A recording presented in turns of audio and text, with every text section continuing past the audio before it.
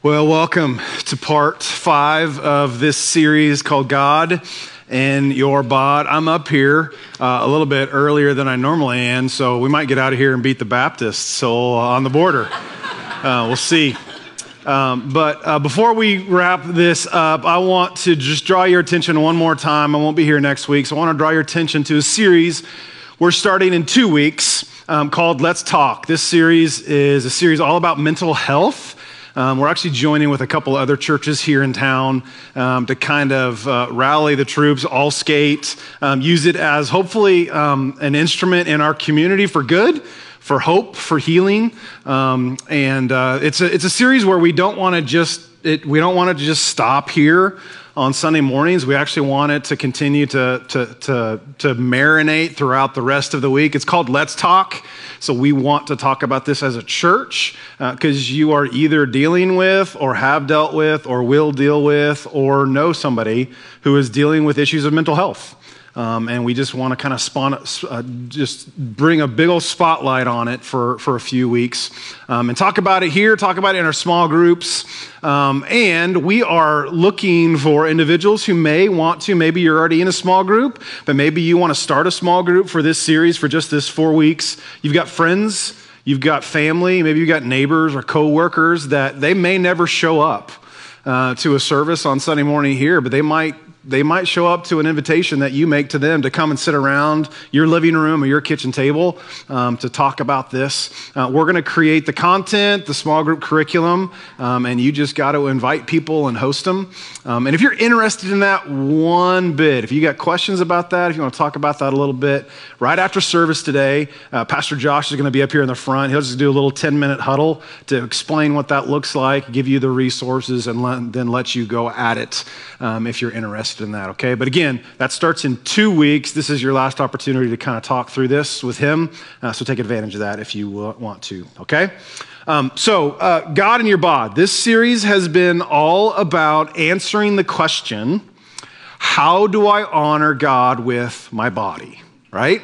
And we've said that there's kind of 2 extremes. There's the body worshipers, there's the body neglectors. We want to go in those extreme directions. We want to ask the question, how do I honor God with my body? Because He created it. It's created by Him, for Him, in order to honor Him. And so as we've looked at Scripture, we've kind of gotten real practical. What does it look like for us to honor Him with our eyes and with our ears? What does it look like for us to honor Him with our feet? We could talk about how do we honor Him with our heart. Scripture talks about the heart. We could talk a lot about how we honor Him with our mouth. We've actually done an entire series on that. But today, to wrap it up, I want to talk about how we honor God with our hands. What does it look like to honor God with our hands? And this is brand new to me. I've never studied this before. I've never taught on this before, so this is brand new to me. But as I prepared this week, there are a couple things that just kind of jumped out at me that I want to use to kind of get us into this. And the first one is this.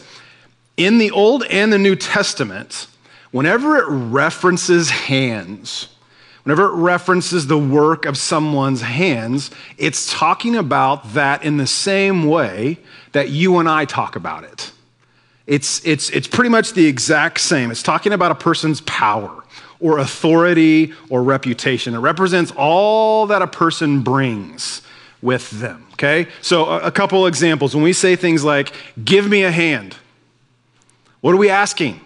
We're asking somebody else to use their power, their strength, their ability, their talent to help us with something. Or the decision is in your hands. You've used that phrase before. That means that the other person has the power. The other person has the ability or the strength or the influence to make the decision. I'm handing this off to you. I'm putting this under your power. I'm putting this under your control, your authority. Maybe your kids say this to each other a lot. If I ever get my hands on you. What does that mean? I want to exert my power over you. I want to bring my strength to bear on your neck, right? He has the upper hand. She has the upper hand. That means that they have more ability, they have more strength, they have more power. It's out of my hands. That means I have no control over it. have no ability to influence. Even when we shake hands, like have you ever done a deal or sold something or bought something and you shake hands? What is that doing?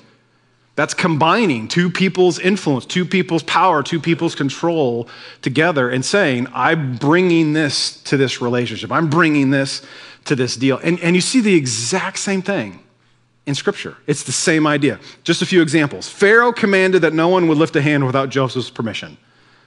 That means that Joseph didn't put his approval or authority behind something. They couldn't do it. Moses rescued Israel from the hand of Pharaoh. Does that mean that Pharaoh had his hand on all of the Israelites? No. It means it rescued him from Pharaoh's power, control, authority. God stretched out his hand and smote the Egyptians. There's a good King James Version word for you. Smote them, right? You see this idea of God stretching out his hand all throughout the Old Testament. And when he does that, something always happens. There's always energy. There's always power. There's always authority behind it. Or you see God redeemed his people with a mighty hand. You see that in the Old Testament as well. He used his power, his authority to save, to redeem. The hand of the Lord was against the Philistines. You don't want to be on the other side of that. You don't want to be somewhere where God's hand is against you. It's the wrong side of the equation to be on, and that's where the Philistines found themselves. David told Goliath that God would deliver him into his hands, meaning God would place Goliath under David's authority. The psalmist, you see this all the time in Psalms. It says the heavens are the works of God's hands. That when you look at creation, it was God's power, it was God's authority, it was God's influence and control, his word that actually created that. And then you get to the New Testament. Jesus predicted that he would suffer at the hands of the religious leaders. He would suffer under their authority because they were the ones with authority in Israel. He predicted that one day he would be seated at the right hand of God. That's the place of authority. That's the place of power. We're told that Pilate washed his hands in Jesus' trial. What was that doing? He was saying, I got no responsibility in this anymore. I got no authority. It's all on you. So all throughout Scripture, we see references to hands in the same way that we think about it today. It represents somebody's power, somebody's influence, somebody's authority, resources, standing in the community. So when we ask the question, I think it's a great question. How do I honor Jesus with my hands? What are we asking? What are we saying? We're asking and we're saying, okay, how do I use everything that I am? Everything that I bring to bear, my power, my strength, my ability, my talent, my gifts, my connections, all of that, how do I use that to honor him? So your education, your family, your ability to start a business, your ability to run a business, your organizational skills, your law degree, your medical degree, your teaching degree, your connections, your possessions. All of those are things that are in your hands. And you may not think you have very much, because this is what we do. They got more in their hands than I got in mine. We compare ourselves to other people, but that's not what this is about. It's not about comparing. And you may not have ever thought about it before, but you have something or some things in your hand. And the question I want us to ask today is, how do you honor Jesus with it? How do you honor Jesus with it? That's where we're going. Now, there are two things that make this really compelling to me. I'm going to talk a little bit more about the first one than the second one. But the first one is this, that your abilities, your skills, your talents, your abilities, all those things that make you a force to be reckoned with, and you're a force to be reckoned with. All of those things are from God. If I read Scripture correctly, all of those things are from God. They're actually gifts from God. And the pushback on this, especially in modern day America, the pushback is, I get up at 5 o'clock every morning, I work hard, I plan well, I execute the plan, I am who I am because of who I've made myself to be. Or I've always been well read, I study hard, I earned my degree, and I am who I am because of what I've accomplished. And And maybe you'd never say that out loud, but you think it.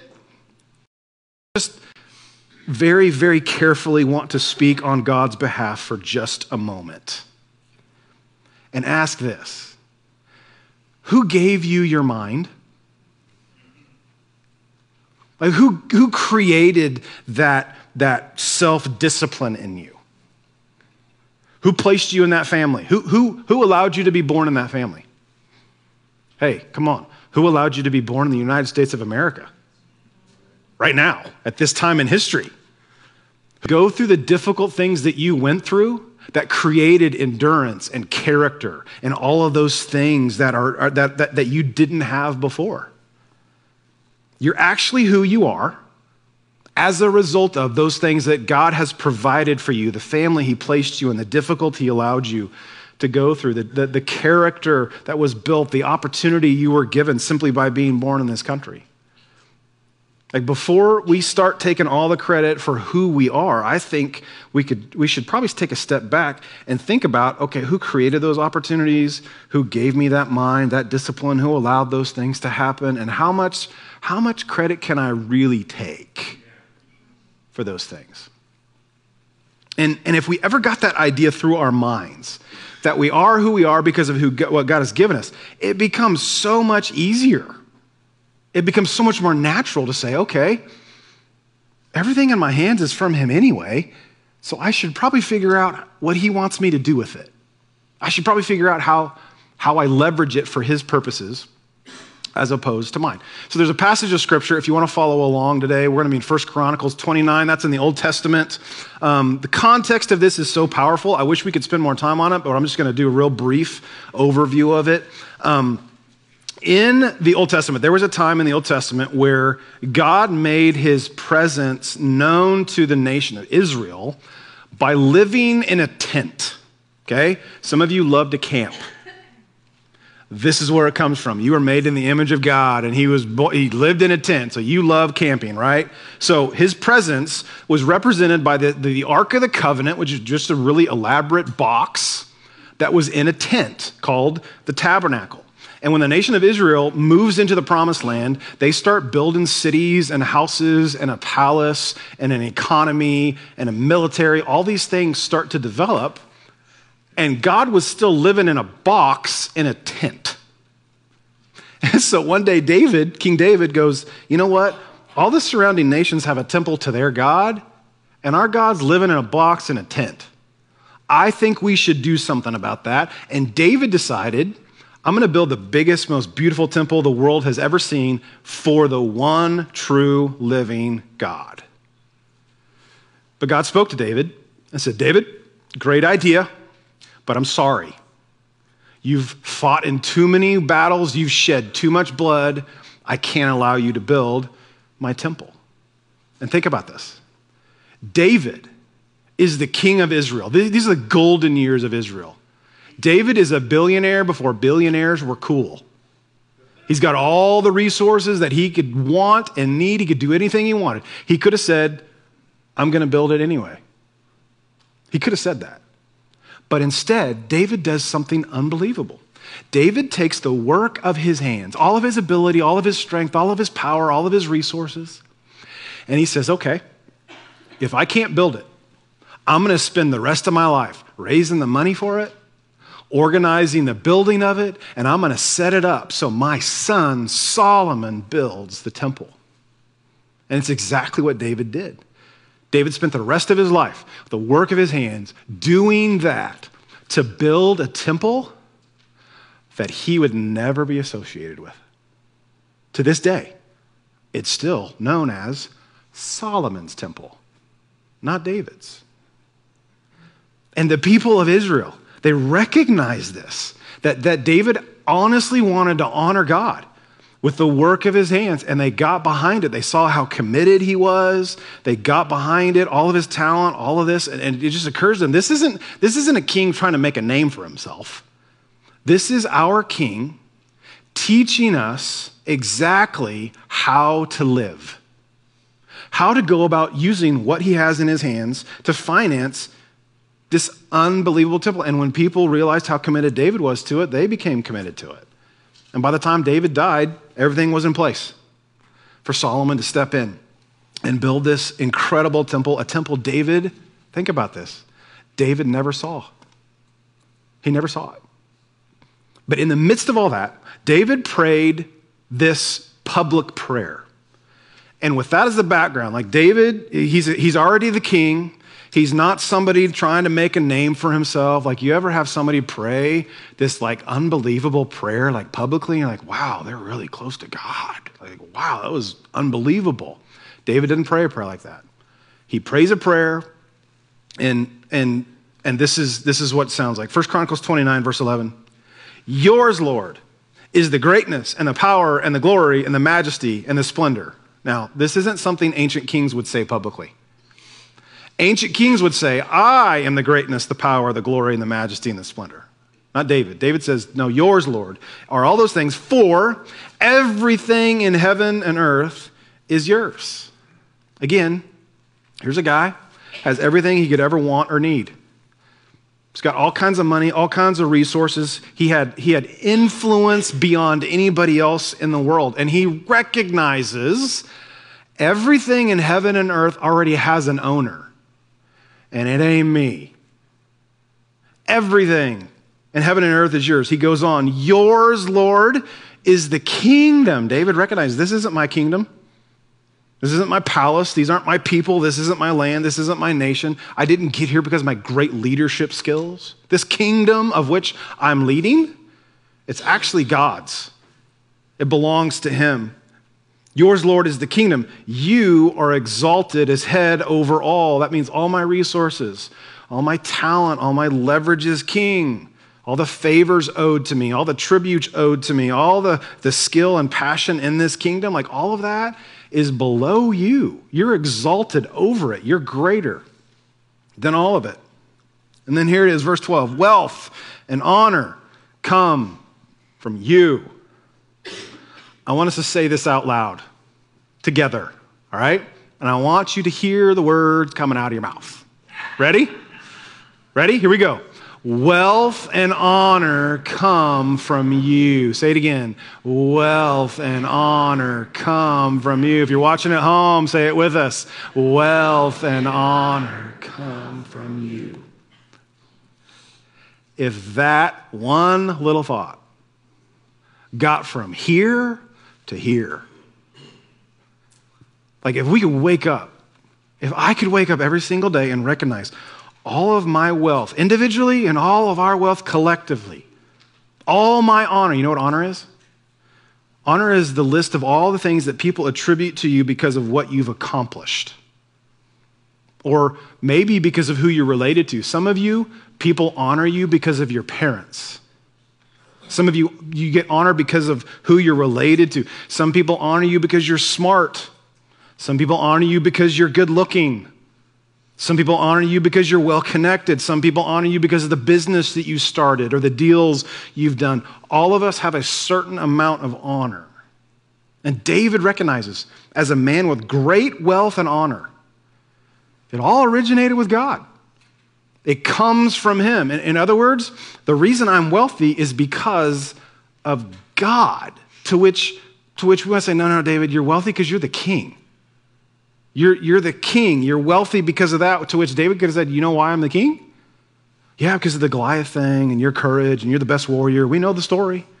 Like, you're a military man. You were self-disciplined. You did the right thing. God took out Saul and you became king. And David would look at you and he would say, no, God made me king before all of that. I was a no-name shepherd when God made me king. I'm the king because God let me be king. And if David were here today, like, I'm risking a lot. I've already spoken for God. I'm going to speak for David now, okay? If David were here today, you know what he would say to all of us rich Americans? He would say, you know why you're rich? You're not rich because you worked hard and you were at the right place at the right time and you're so smart and you were lucky to be born in America. Yeah, that's all part of it. You're rich because God let you be rich. You're talented because God let you be. The ability, the strength, all of those things. People want to be around you because of the personality God gave you. All of that he's placed in your hands. Wealth and honor come from God. So, Sunday school answer time, right? You got a 99.9% chance of getting this one right. If wealth and honor comes from God, who does wealth and honor belong to? Yes. Nailed it. Wealth and honor come from God. See, the reason I think it's so compelling to ask the question, how do I honor Jesus with everything in my hands, is because everything in my hands originated with him. Everything I have comes from him, my skill, my talent, my wealth, my family, my reputation. All those things we work so hard to develop and protect, which we should. All of those things, at some point along the way, I think we recognize we're not the source. It didn't come from us. And so it makes perfect sense, I think, for us to ask, okay, how do I leverage it for your purpose? How do I leverage it for your kingdom instead of my own? That's what David did. He's not done yet. Wealth and honor come from you. You are the ruler of all things. It just kind of sounds like he's saying the same thing over and over again. Here it is. In your hands are strength and power to exalt and give strength to all. This is so powerful.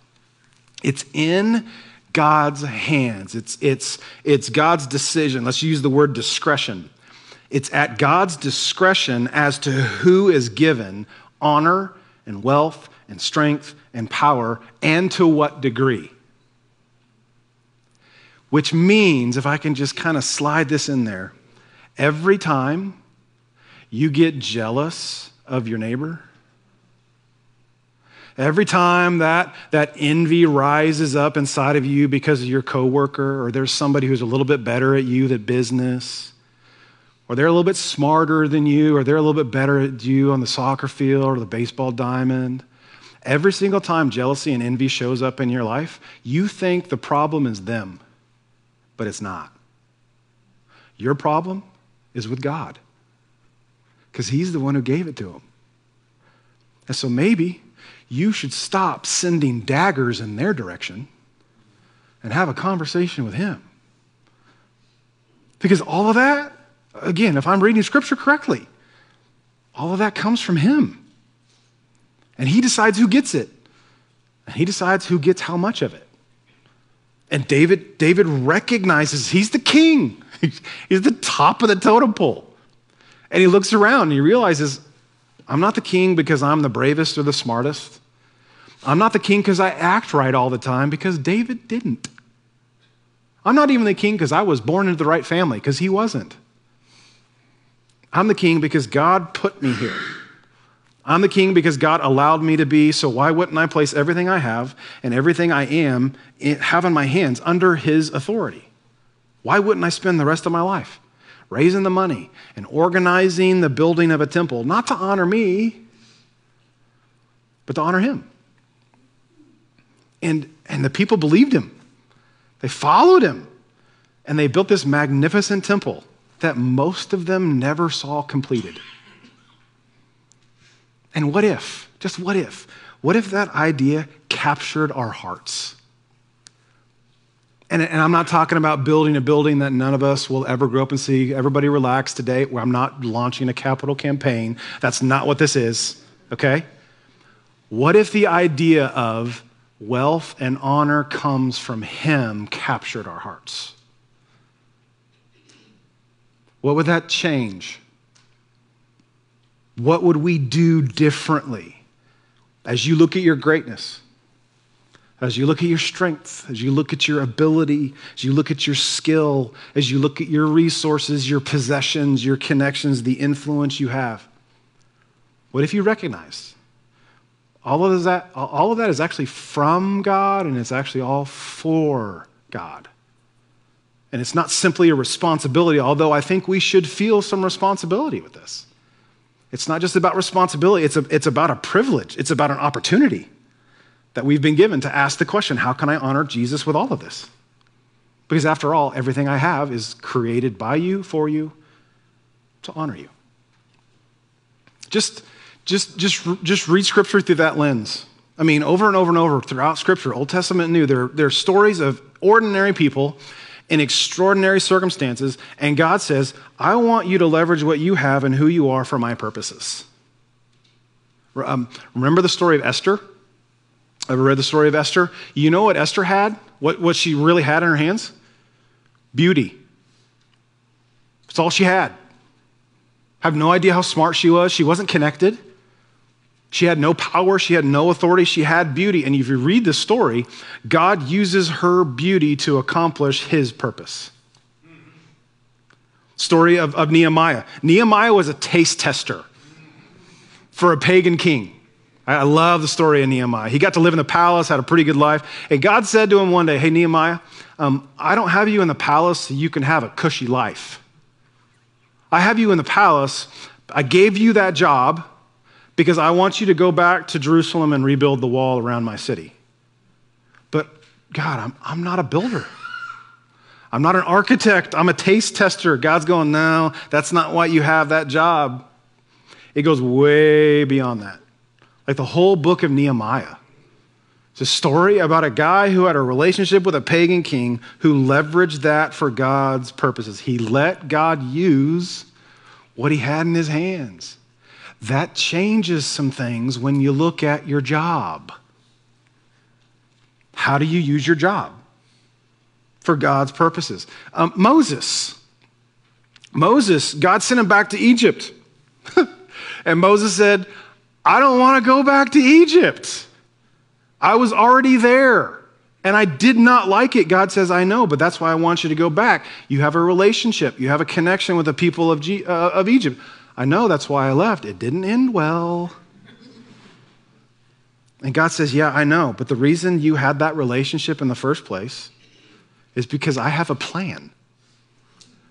I didn't allow you to grow up in Pharaoh's household so you knew what it was like to live in luxury and get a great education. I allowed you to do that for my own sovereign purpose.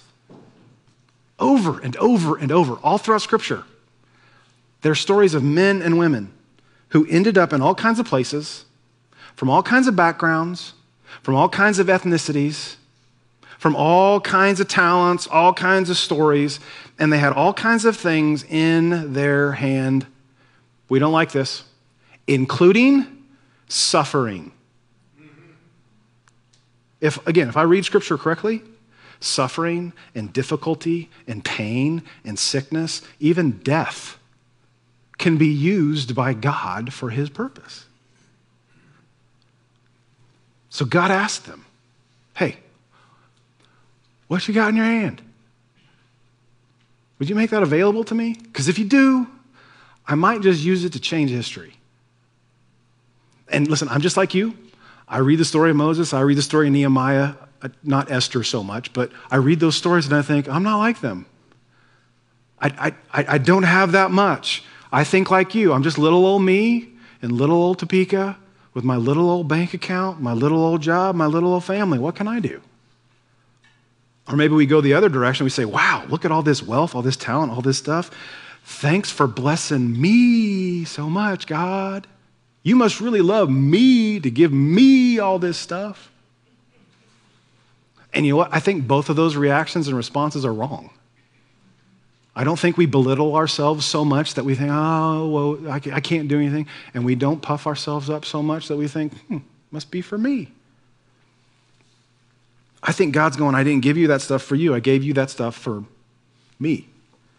I gave you that stuff for my purpose. I want you to leverage what's in your hand for my kingdom, for my purposes, not your own.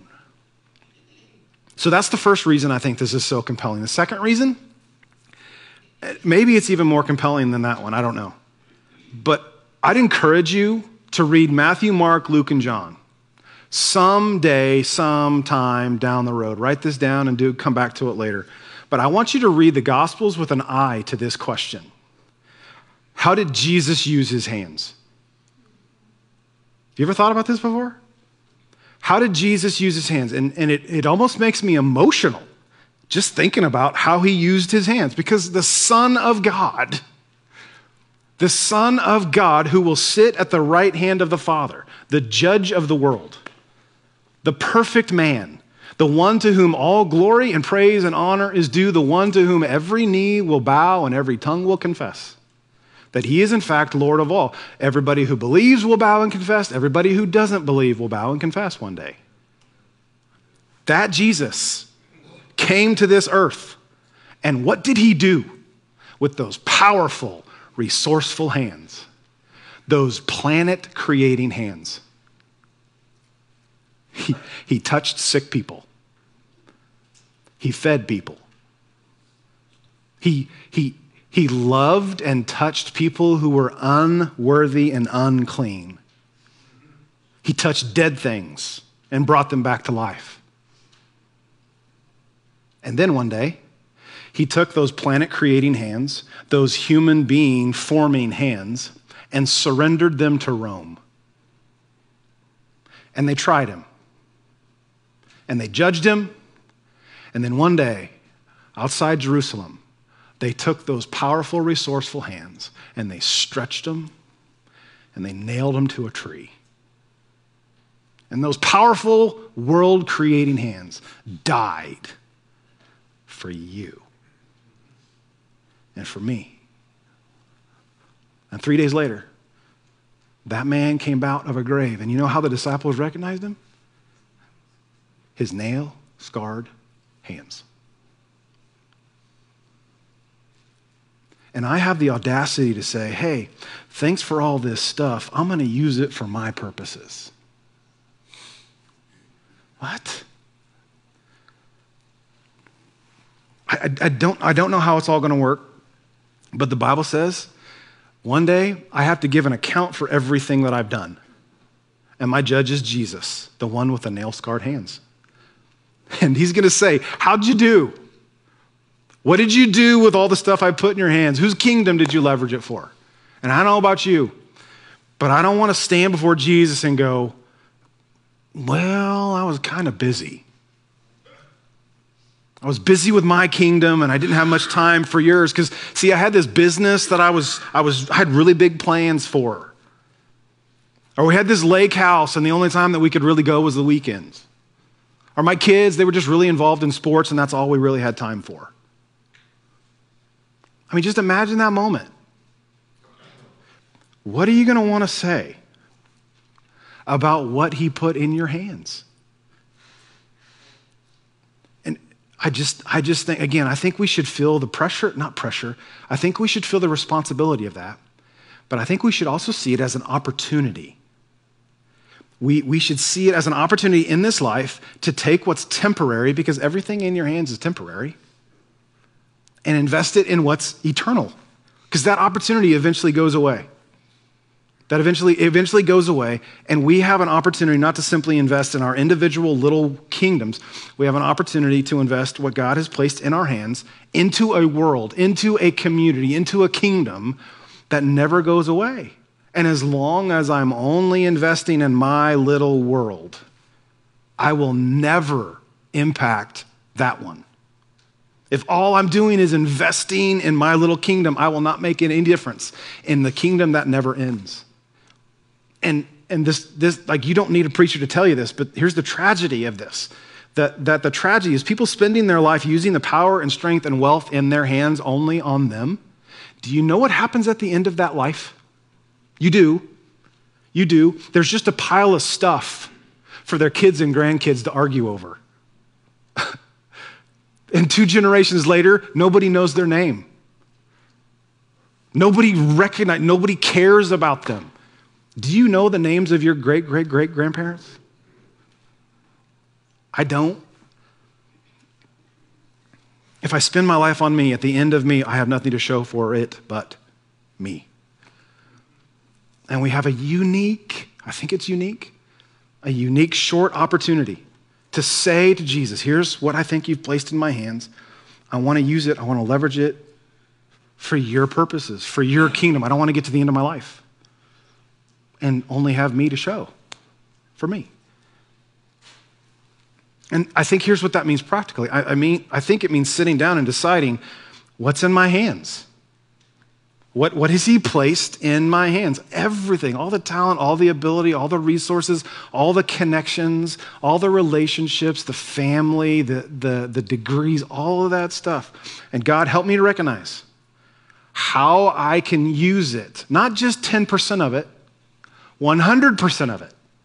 How can I use all of it? All of my resources are available to you, for your purposes in the world. So tune me into the opportunities.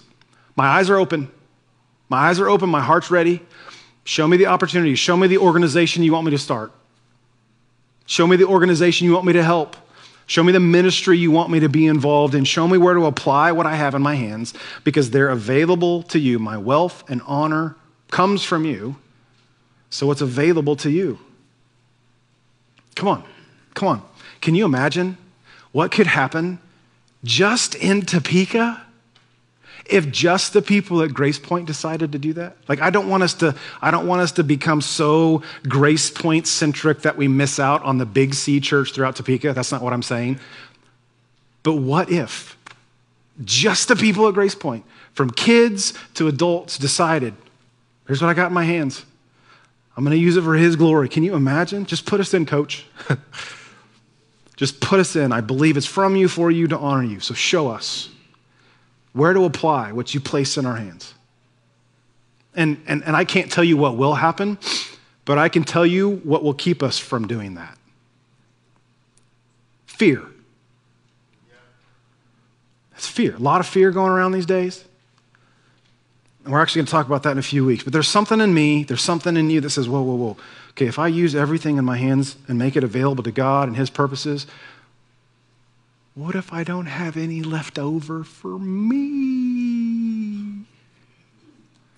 Isn't that where you go? It's where I go. So maybe I'm just talking to myself here. But I need to be reminded, I have no control over whether or not I have enough for me. That's an illusion.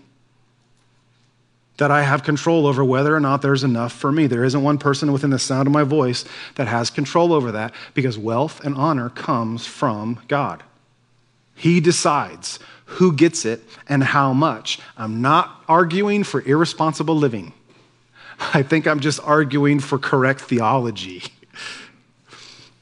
And to say to the one who does control that, God, I believe everything in my hands was created by you, it comes from you, and I'm going to give you a little bit every now and then. I'm going to give you a little bit here, a little bit there. I think it's just a waste of an opportunity because even if God says, okay, have it your way, spend it all on you, use it all for you, you get to the end of your life and you have nothing to show for your life. You have nothing to show for it. So I think God has given us an opportunity. I think it's an opportunity of a lifetime. He's placed something or some things in your hands, and there's potential there. There's capacity to do great things in this world there. Perhaps to change the world, but it only happens when you make it available to him. You honor him with these, with your hands. And part of it is, I'd love to be a part of a church full of people who said, I'm so afraid of this, but I'm going to open my hands anyway. It scares me to death, but everything in my hands is available to you, Lord. Because in the end, you make a difference in this world. It's a decision you'll never regret, and God's thumbprints will be all over your life. They'll be all over our city. They'll be all over the world. And the good news is it's already like that because we're doing that. So maybe this is just a reminder. Hey, did you know everything in your hands was given to you for God's purposes? Maybe it's a challenge for some of us to stop looking at everything in our hands and this is for me and it's about me and it's for me. But regardless, what you have in your hands, the power, the ability, the strength, the resources, all of that was given to you by a loving Heavenly Father who's just asking you to come to work with him. He's just asking you to be involved in his kingdom and his purposes in this world. So, how do you honor Jesus? With your eyes. How do you honor Jesus with your ears? How do you honor Jesus with your feet? And how do you honor Jesus with your hands? That is a great question. It's a great question to leave this place and to figure out. Let me pray.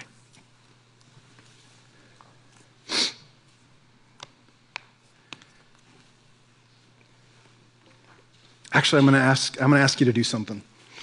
I want you to take your hands. I want you to put them in your lap. And I want you to look at your hands. Don't look at your neighbor's hands. I'm sorry if you didn't wash them before you came in. That's on you. I want you to look at your hands. I know it's a little weird. What do you have in your hands? Just make a list. The stuff, the abilities, the networks, the resources, whatever. What do you have in your hands?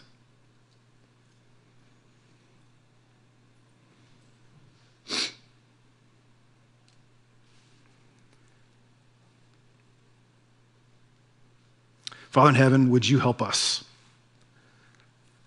Because most of the time we can see, we can understand, we can make lists. We're good at making lists.